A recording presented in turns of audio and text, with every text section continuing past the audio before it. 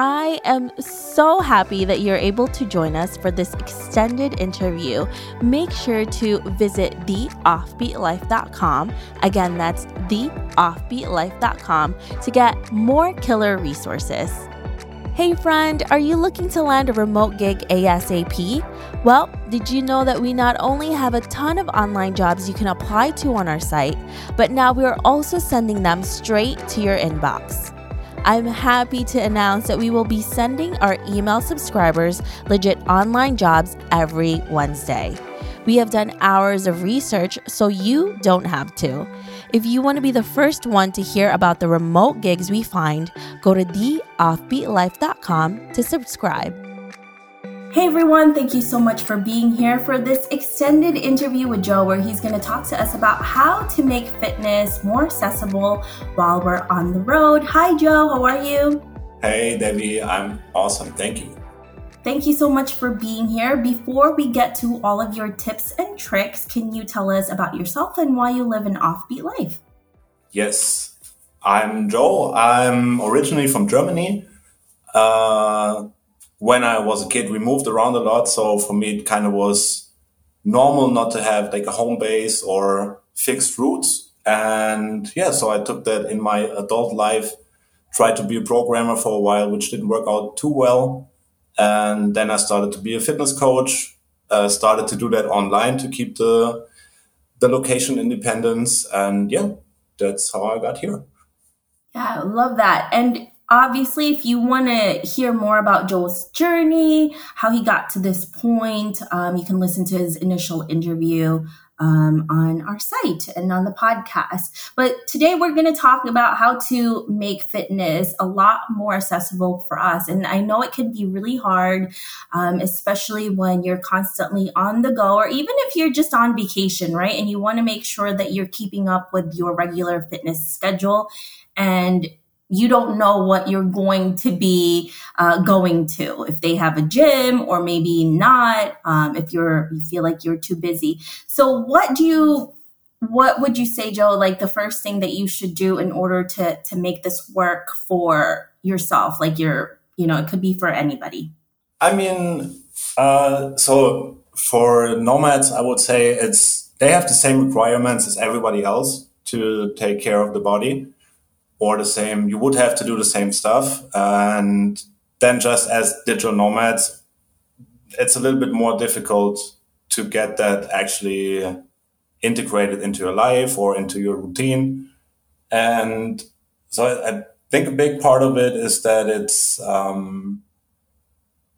where should we start? When we work with nomads, we normally tell them three main topics that we focus on to stay or get in shape, which is one, movement snacks, meaning that you stay active during the day, that especially when you work on shitty desks or in a cafe, that you regularly keep yourself moving and just don't get the stiffness that then leads to back pain and all the other issues that we don't want.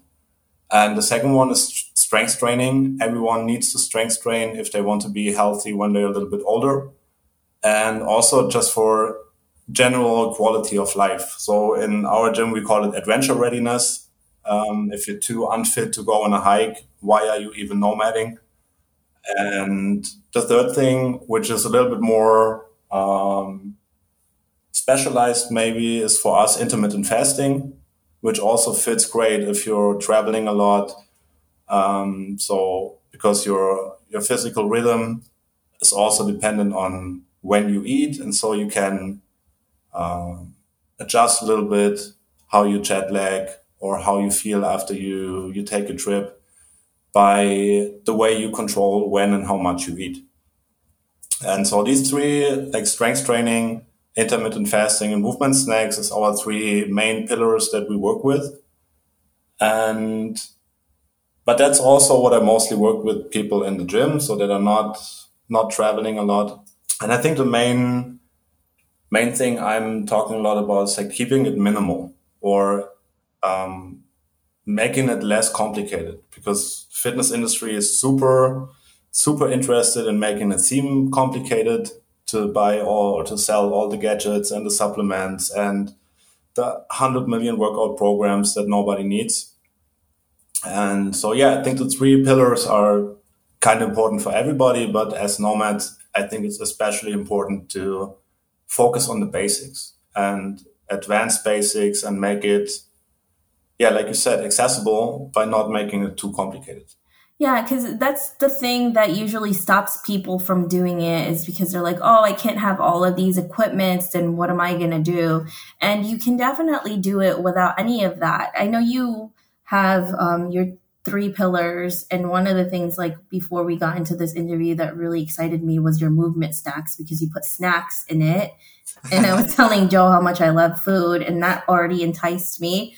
Can you explain that more? Like, what is a movement stack? It just means like you have to move your body because, oftentimes as digital nomads or remote workers, we're always sitting down to work. So can you explain that a little bit more? Like, what kind of movements do you do, and how do you do them? Yes, definitely. So I really like the analogy to normal food because if you think how you snack yourself out of shape or how people get overweight has a lot to do, like not always, like there's different ways to get heavy, but one of them is just like eating food more or less unconsciously during the day and just like, oh, there's a Snickers here. Especially when I was working in the office, for example, as a programmer, like everyone brings donuts and then someone has a birthday and then you go out and of course you have the dessert and then there's more chocolate in the office and it's just this constant filling up. And the other way around, it's just the same idea that you during the day try to get as many movements in as possible. And I think every movement helps. I think nobody's surprised when I say that sitting is not really good. And I also don't really like standing desks because it's less about the position and more about the duration you stay in it. So standing for a long time will also give you back pain. Sitting for a long time will give you back pain. And so, yeah, the idea is to keep it moving. So for me, it's I warm up once a day. I do my morning mobility routine, and then I just try to make sure that I never get stiff and never get into a position where I have to get up and my back is like a little bit tight. And it takes some practice at the beginning to recognize when you should have snacked already. But yeah, so that's the whole idea. And then depending on where you are, when I'm in a cafe, I'm not doing a whole mobility routine when I'm working there, but I at least get up and maybe go to the toilet and then stand a little bit, maybe walk around the block for a second. But then if I'm in a more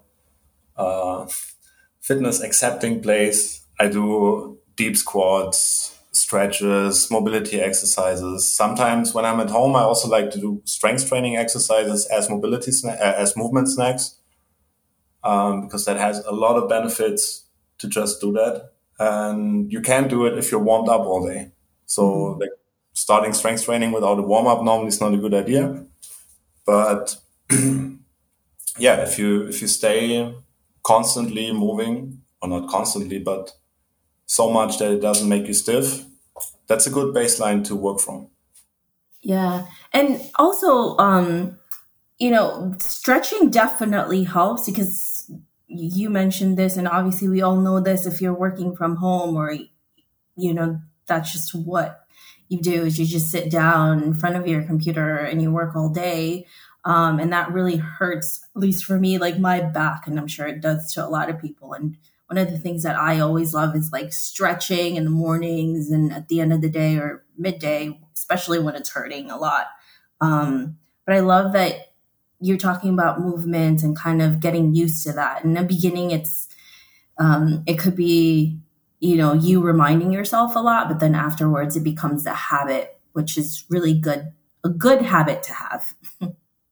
And I think your body, or like just the mechanisms we have to make habits, like if it feels good, you are inclined to do it more often. And if you see the benefits from doing mobility exercises during work, it's easy to just keep doing it. And Because you mentioned stretches, I was over almost because I also said it. Then I get up and stretch a little bit, but it's just I didn't really want to say that because that's one of my big topics. That stretching is so overvalued, and it doesn't really solve the problem for most people. And so you have to stretch once or twice a day, and then it feels good for a little bit. And then it comes back again. Yes, and so I'm so a little bit more technical detail. So mobility means the flexibility that you can control with your own muscles or with your own movement intention. So if I lift my arm, for example, overhead as far as I can, that's my mobility. And then if you would push it a little bit further, I would have more range of motion, and that's my flexibility. And for me, it's way more important to increase your mobility, to increase the range of motion that you can actually control. And for that, you need strength in a certain amount. And so I think for most people, or the other way around, stretching for me makes sense if your body is really tight because you work out a lot. But if you don't strength train to actually fix your posture issues or to actually make your lower back more enduring so it can take longer bouts of sitting, because sometimes, let's be honest, if I'm in the plane and I have the window seat, I'm not getting up every half hour to do some movement snacks. Yeah. And then I need to sit for a few hours or can't do anything about it. But I still want to be able to get up and don't feel it. And that doesn't come from stretching, but from mobility exercises, or more importantly, strength training.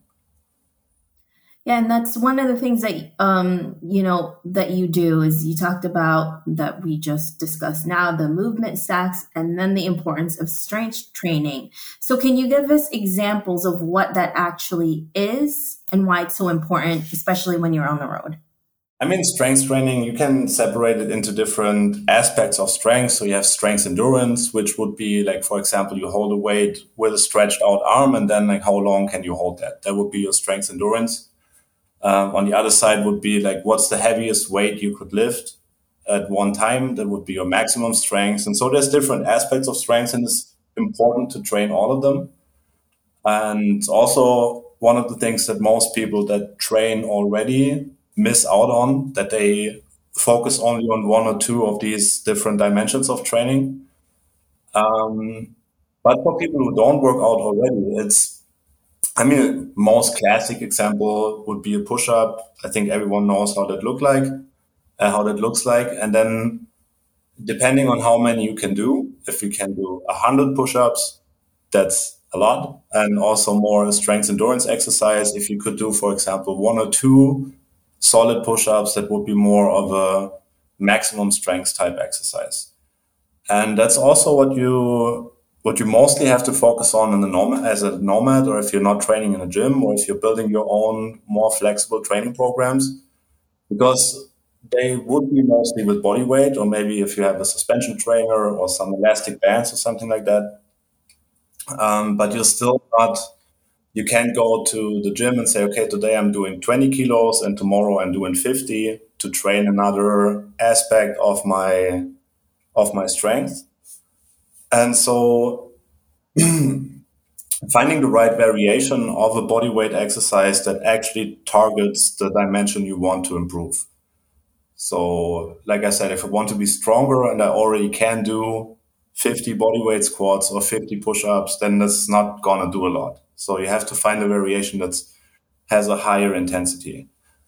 And that being said, it's maybe sounds like you have to have a lot of variations, but going a step back to what's the different areas of the body we want to train. So you could focus on muscle groups, but we like to focus on movement patterns.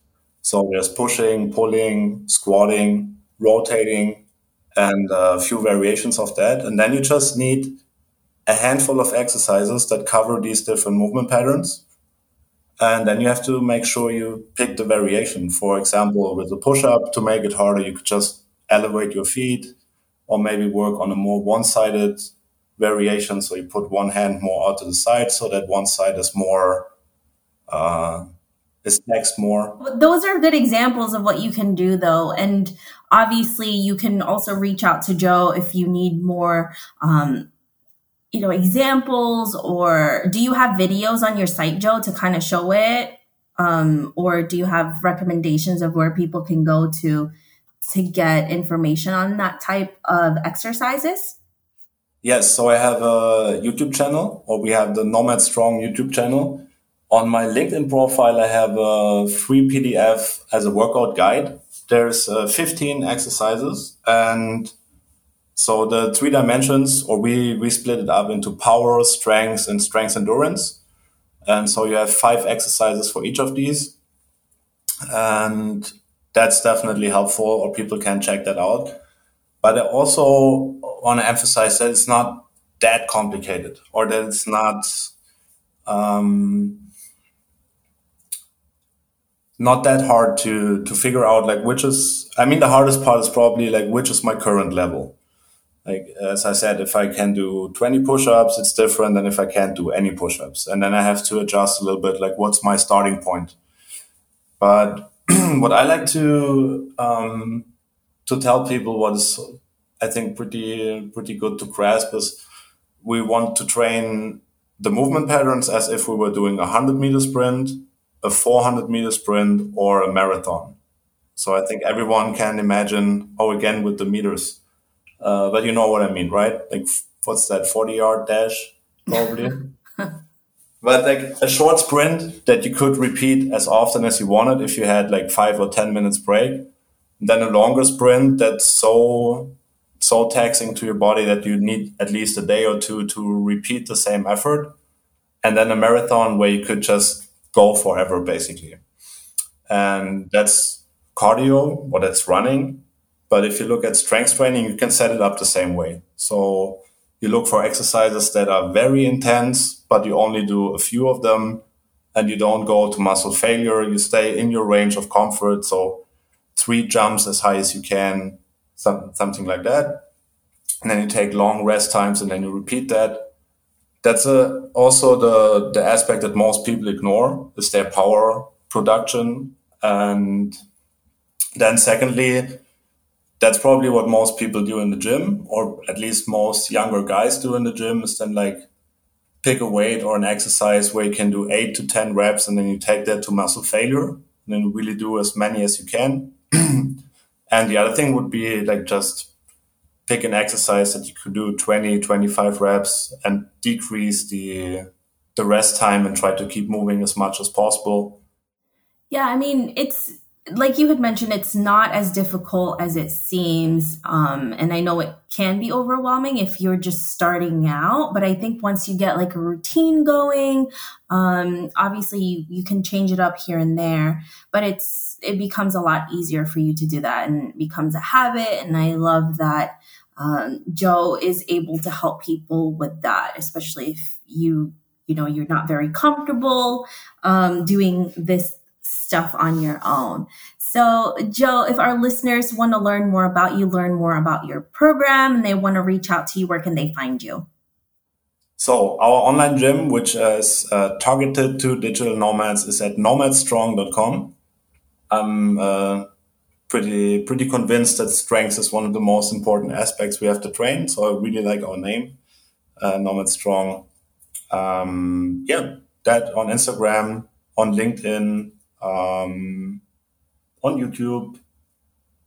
Yeah, me personally, it's Joe Keeps Moving on Instagram. If you want to text me, not the gym, feel free to do so here. Awesome. Thank you so much, Joe. We really appreciate all the tips that you gave us. Thanks, Debbie. I hope you enjoyed this extended interview with Joe. Make sure to visit theoffbeatlife.com. Again, that's theoffbeatlife.com to get the full interview where he shares how he transitioned from being a software developer to becoming an online personal trainer. Hey friend, have you been wanting to start a podcast? I know it can be overwhelming in the beginning. Believe me, I have been there. Lucky for you, we have created a new site called howtocreateapodcast.com that shares a ton of freebies that can help you get started. From launching, growing to monetizing, we share it all in one place. Visit howtocreateapodcast.com for more information. Thanks for joining me on this extended interview. Don't forget to subscribe and leave a review on iTunes. We can also chat some more on Facebook at The OB Live. I'll talk to you soon.